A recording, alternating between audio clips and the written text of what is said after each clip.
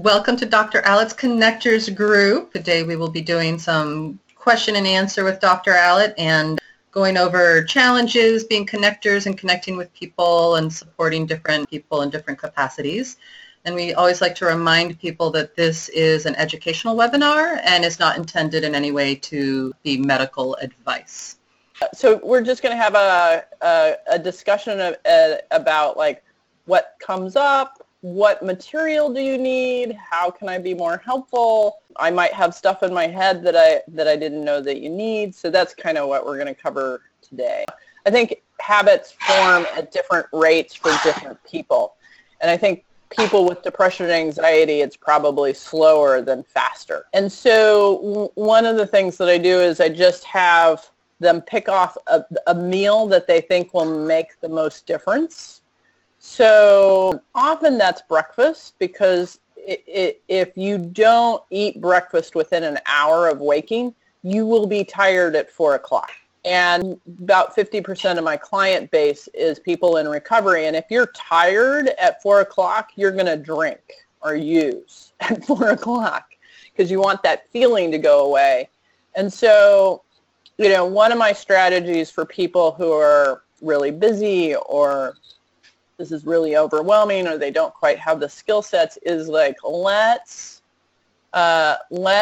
just get breakfast in an hour within an hour of waking. And then what I do is I'm like, let's come up with 3 things that you like that you can have for breakfast pretty easily, and one of those things is generally something that's just in the house. Like they try and just keep in the house, like a protein bar. It's not my favorite breakfast, but it's food and it doesn't take preparation. And so, you know, things that typically come up for breakfast, and, you know, I kind of try and solicit information from them, and then I'm like, well, what about this? You know, it's kind of typical motivational interviewing kind of thing. Like, what do you come up with? And they're like, eggs and you know, bacon, and I'm like, are you really going to make that before you go to work? And they're like, no, but on the weekends I will. And I'm like, awesome, that's your weekend breakfast. And so what are we going to do to get food in your mouth before you go to work? Because by the time you get to work, you've been up for 2 hours. Like, how are we going to do that? And, you know, having boiled eggs in the house, and you want to make sure they get a little bit of carbs. So like boiled eggs and dried fruit. I mean, personally, I'm like, oh, that sounds like a horrible combination, but people like it. Or dried fruit and nuts. Nut butter, you know, a good protein bar for sure, like a Cliff Bar goes a long way, particularly with low-income people, because you can get Cliff Bars at Trader Joe's for like 99 cents. And so, you know, that's $1 for a meal if you're working with really low-income people. So nuts, nut butters, eggs, just having boiled eggs in the refrigerator.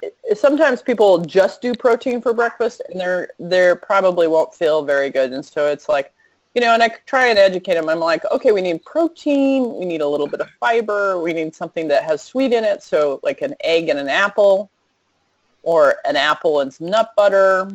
And then I just keep checking in on that, like because when they come see me, like you as therapists, you have other things to work on. And so when they come to see me as a doc, we got to do blood work, and maybe I'm managing some high blood pressure.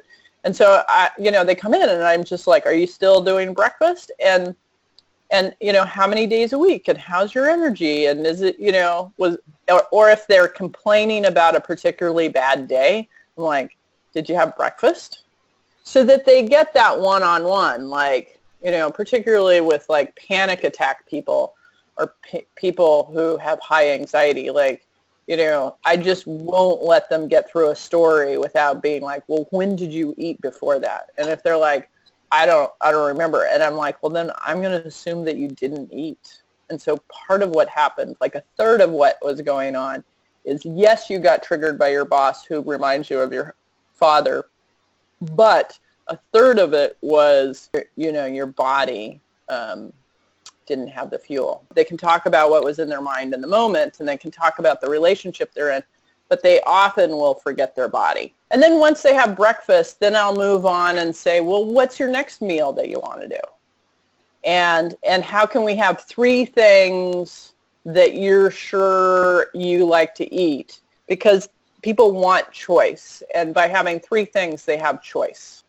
And then once they get 2 meals in, by then they're starting to feel pretty good, and either that's enough and we don't have to push for more, or if they're diabetic or becoming diabetic and we really have to do something, we just keep sort of cleaning it up. And the more you have them talk about the benefits, because they don't have anybody to talk about the benefits of eating well, because the context isn't national enough that you eat well. And so, if you just do 2 seconds of like, how does that help you feel better, or how does that contribute to how you're not, like they start to wire it in.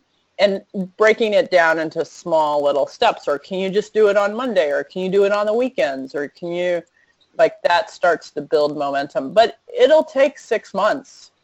It's not unusual for it to take 6 months. And I tell people it takes 6 months for me to change my diet. So my expectations aren't that they do it in 3 appointments. Thank you so much for coming and participating.